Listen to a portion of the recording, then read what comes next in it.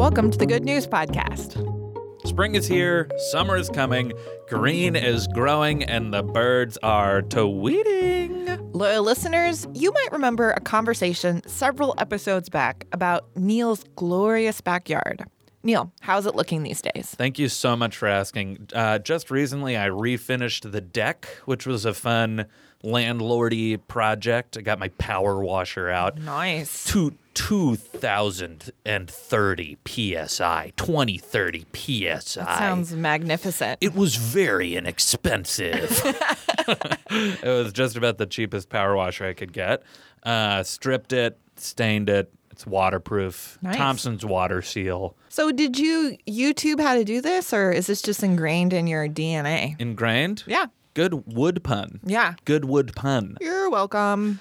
Yeah, I did some research. I didn't watch a YouTube video of someone power washing their deck. I would have. I would have. So what else have I done? I recently planted some extra hostas.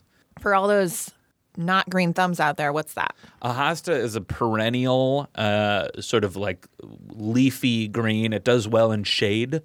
So I planted it under a big maple tree we have. Do you have a little mat for your knees? I need one. Yeah, right? I need one. Yeah, it seems like that makes total and complete sense. When I would see it in the Air Mall catalog on airplanes, I would think, oh, that's actually something people need. I was at Aldi and they had one in their sort of like seasonal aisle. You know I call it their treasure aisle. It is. It's a treasure aisle. It's different every time. It's so exciting. I love it. And I was like, oh, wow, I want one of those for the first time in my life. And I was like, I have aged. Well, you're in your 30s, your mid-30s. I am 25. I can rent a car. I can finally rent a car. So let's talk about some bad things that aren't going to happen today. Here's something we should definitely be grateful for. Man is still stronger than lobster. Thank goodness. Those lobsters are super scary. Lobsters they have a wild history. They used to be food for prisoners. And now they're fancy foods. Now they're fancy foods. Used to be straight up garbage food. And pizza is still good at every temperature. Agree or disagree? Totally agree. Here I've figured this out. Okay. The best way I've found to reheat pizza. Yeah. Microwave it a little bit. Okay. Just to build up some heat. Get the frost off. Toss it in the skillet. No. Yes. Yes. No. Yes. Because you don't want to preheat the oven just for a slice of pizza. I know. So you microwave it, you heat it up, but then you don't want to eat mush. You don't want to eat mushy pizza. Yeah. So you put it in the skillet. All right. I'll try it.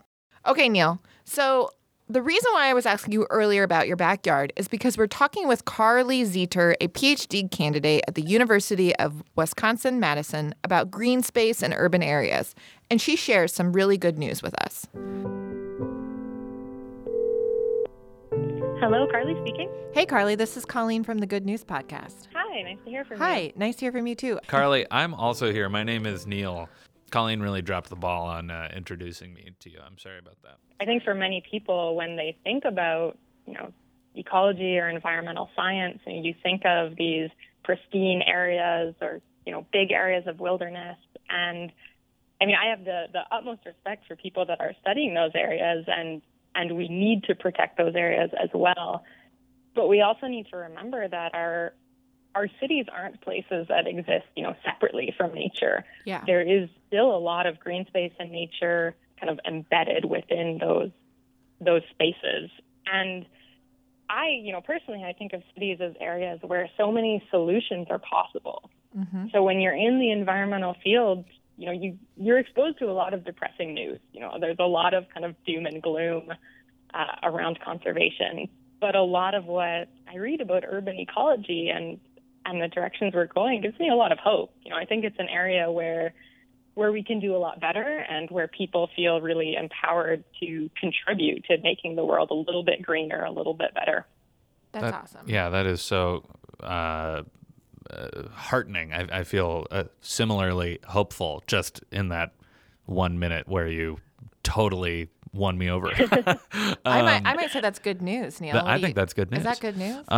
So this study, it seems like your results are sort of new to the scientific community. And do you think that sort of like the backyard was overlooked as a CO2 sink previously? Like, was the common knowledge or like accepted wisdom that a backyard couldn't possibly have that much to do about cleaning up the air? So I don't know that I would say it's entirely new to the scientific community. Particularly if you go and talk to people who have been, doing urban ecology and working in urban systems for years, they would probably look at this and be like, yep, that checks out. Backyards are really important. and I think, but I do think that some of that work has been a little bit overlooked. It's really exciting to read about big nature and the rainforest. And for a long time, I think doing urban ecology was, maybe you were kind of sitting at the kids' table. It was like, oh, you work in cities. And now we're reaching this point where we're realizing, hey, we live in an urban world. 50% of people around the world, more than 50%, live in cities. Maybe we should actually be paying more attention to these places as part of the surrounding environment. And so I think it's a case where we're increasingly realizing that these are important places to study. I do think that there has been less of a focus on backyards than on places like parks or, public green spaces, even among urban ecologists. And that's just logistics. It's much easier to go and study a park than it is to study a bunch of yards, because you need to be, reaching out to people and asking for permission, and that's not something that's straightforward to do necessarily. And in the article, it mentions how some people sent their kids back there because they were like, "Go see what the scientist is doing." Absolutely, that was surprisingly common to me, that all of a sudden there would be like neighborhood children in the yard being like, "What are you doing? My mom said you're a scientist." And like, on the one hand, this is my job. I have to go out and collect these samples and get a lot done. And so, no one teaches you how to manage those kinds of interactions. But on the other hand, it's really awesome to get to, interact with kids. And if you want good news, go talk to a kid about science, and they are so excited. It's really invigorating to kind of see the impact your work has on other people. That's I awesome. love that. I That's do great. too. Kids are the best. Yeah, kids are the best. They're all right. Okay, Colleen as a kid. Thanks for listening. Do you have good news? Great. Or maybe you want to tell us a joke or an idea? Also great. Email us at goodnews@cardsagainsthumanity.com. Or leave us a voicemail at 773-217-0156. You can also tweet us at The Good News Pod. Most of our music is by Poddington Bear.